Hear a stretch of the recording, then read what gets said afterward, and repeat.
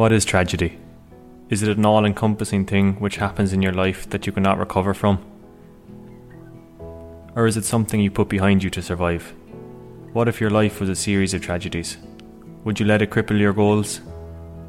What if you saw the tragedy in the lives of others? Would you do something to stop it? Or would you watch it go by without ever lending a hand? It's the life of a Tipperary woman which answers these questions for us. This is her story.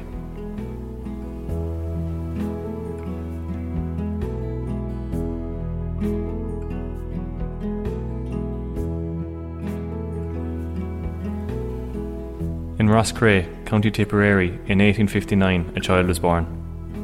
Her name was Margaret Dwyer. Her parents, James and Mary, would not be gifted the time to get to know their daughter really, or her them, as when she was just 3, Margaret's mother died of tuberculosis. Her father, in the hope of raising some much-needed funds for the family and to create the foundations for a new life for them, died en route to America. She was just 5 when he passed. Orphaned and lost to the world, Margaret was one of the fortunate children of Ireland who had a family who could provide the opportunity for her to be not taken away by the church or the state. Living with various uncles and aunts, Margaret was able to stay in Roscrea and to attend a local school. She found living with them quite tough, as she had to live by their rules and follow their daily structures. She wanted to be free to do what she wanted to do, and when she wanted to do it. It was in school that she found a great love of both writing and history. She was tremendously excited at the opportunity the pen in her hand allowed her to create worlds and stories. She would often be found by candlelight at the kitchen table, scribbling short stories of adventures or creating stories based around historical characters. Unfortunately, however, in Ireland at the time, there were few opportunities for a female writer, and when she left school, she was burdened with one of the great troubles of the world, finding work in order to continue living. At the age of 18, she began working for a wealthy family in Dublin as a governess. She was tasked with the role of teaching the young children and helping them in their schoolwork. She had to teach the lessons they wanted her to teach and live the daily routine which they prescribed for her. The work she found came to an abrupt end. The story was never made clear as to what actually happened, and the details of the investigations are poor, but it seems as though there was some sort of a scandal in the house. One of a sexual nature. What happened exactly is unclear, but what is clear is after the event, the young man of the house took his own life and Margaret fled for Australia. Before she left, she changed her name to Daisy May in order to hide herself and possibly hide from her past. When she eventually landed in Australia, after a few months at sea, she settled with friends she made along the way in Townsville in Queensland. Here she spent some time working in the homes of the Church of England bishops and clergy in the area. After a while, she managed to get a role again as a governess. As with the start of her life, her rebirth in Australia too came with complications. She married a poet named Harry Morant. This marriage didn't last very long, as soon after the wedding, Daisy discovered that Harry was a con artist. He had lied about his age. He told her he was 21 when in fact he was only 19. He lied about his wealth and had no money to pay for the loans for their wedding. He lied about his job as a horsebreaker. As Daisy discovered, he was actually stealing already broken horses and selling them on. Luckily for Daisy, as he lied about his age, it meant the marriage was not legally bound and she threw him out. To start life for the third time, she moved to New South Wales. Here she met a man named Philip Gips. They quickly fell in love and decided to very quickly marry. Unfortunately, however, Daisy never met Philip at the top of the aisle, as before their wedding day he became very ill and passed away. The following year, in a town called Bathurst, Daisy met a man called Jack Bates. Jack was a bushman and drover, and would spend months on the Australian outback working on farms and herding livestock across the Great Plains. During their marriage, a child was born, called Arnold, but this wasn't enough to force them through their marriage. With Jack being away for months on end, tensions began to rise between the two and they split. Arnold, however, may not have been Jack's son. You see, whilst Jack was away, Daisy came back into contact with Ernest Bagelhole, a man she had met in her travels to Australia. The two rekindled their friendship and after some time became more than friends. As soon as her marriage with Jack was over, it became clear that Daisy had been in a relationship with Ernest during her marriage and had even married him before her divorce was finalised. Jack, however, was unaware that his son may not have been his son at all. Arnold, the son, was taken by Daisy to England. Here she left him in a Catholic boarding school and told Jack that he would not get his son back until he could provide a home for them. Whilst in England, she decided for the first time in her life she was going to do what she wanted to do. She was tired of being held by the shackles of men and the decisions they would make for her life, and she decided she was going to fulfill her passion of writing. In February 1894, whilst penniless in England, Daisy got a job working as a journalist for the social campaigner W.T. Stead. She spent 2 years here developing her craft and saved as much as she could. She left her role in 1896, and in 1899 she arrived back to Western Australia. She arrived back to her husband, an old friend Ernest, who had purchased a home for them in Perth.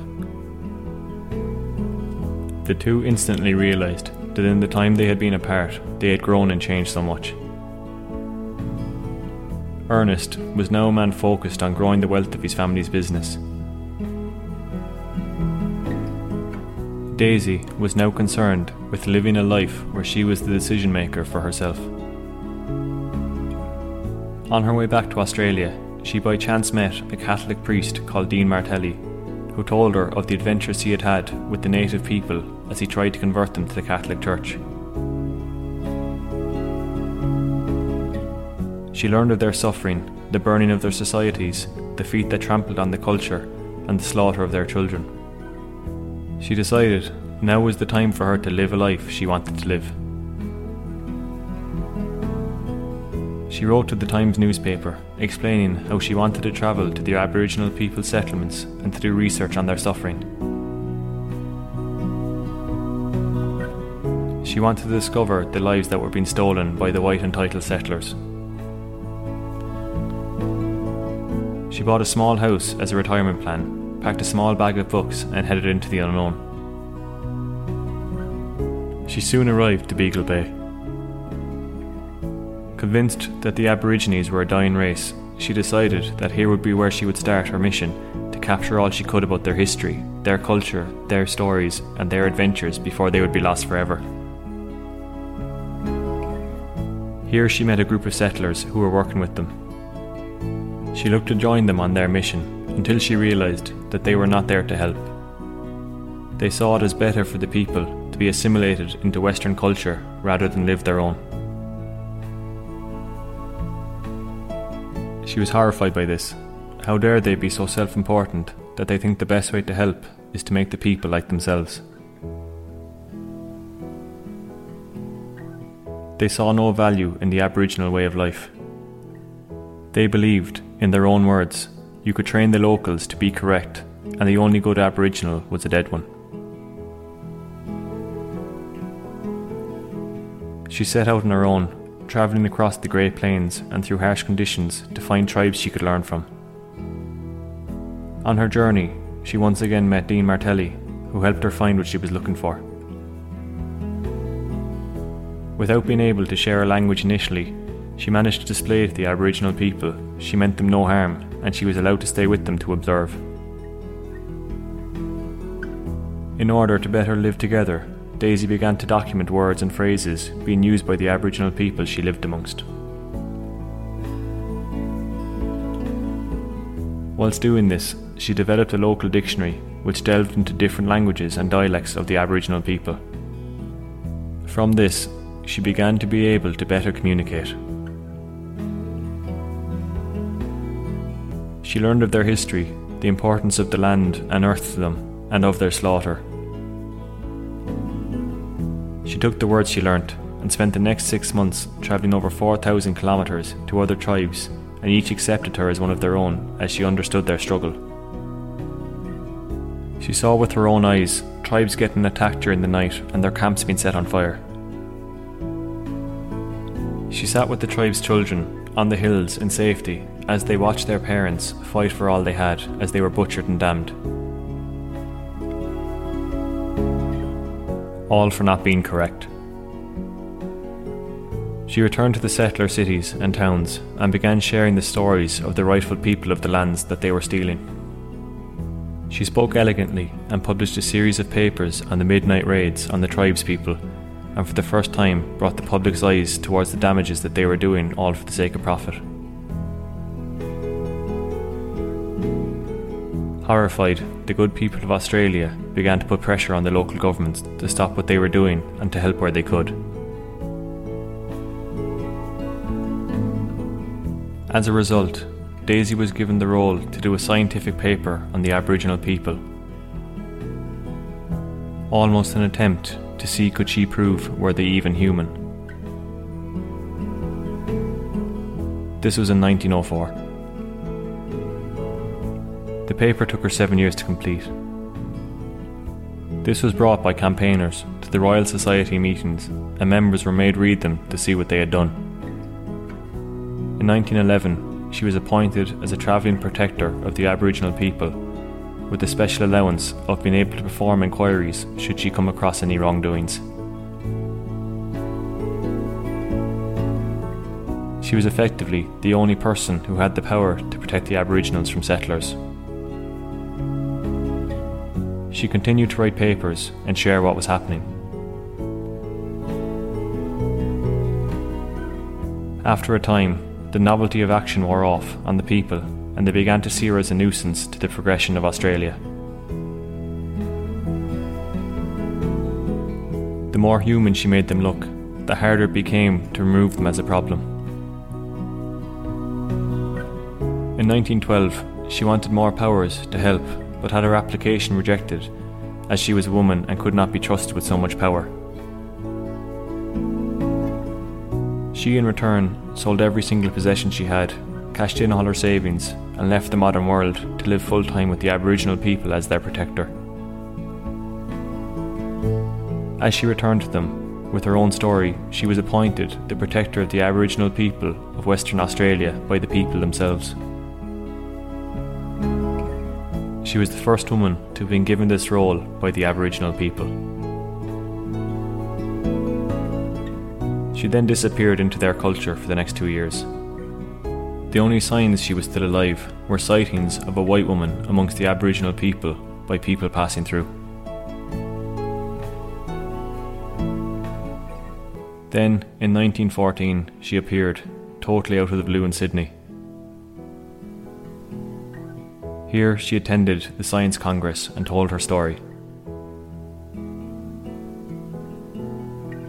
This was latched onto by the progressive women's groups who had heard it and heard of her struggle. They agreed to help finance her and her new people so she could continue to write and publish their dying stories.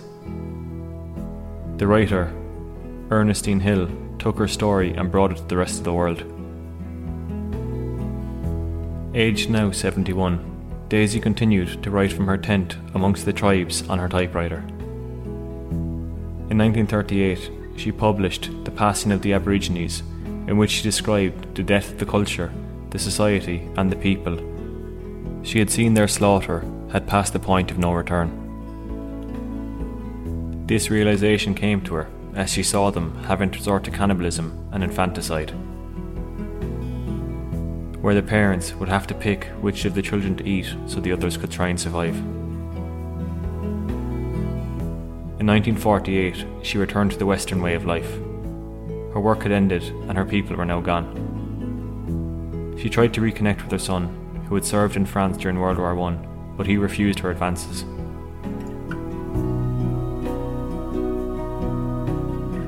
On the 18th of April, 1951, Daisy passed away. She saw her life's work as a failure, as she was unable to help save the Aboriginal people's way of life. Today, she is remembered by the Aboriginal people by the word Kabbarli, meaning grandmother.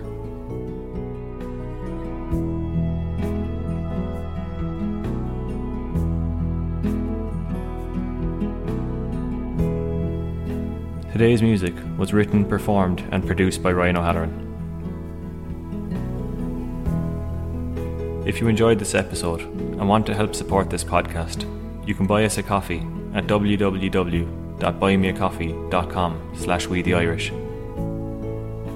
We the Irish is an Ireland Loves production. Ornas Anam Dum, Gurv Magut, Slánanish.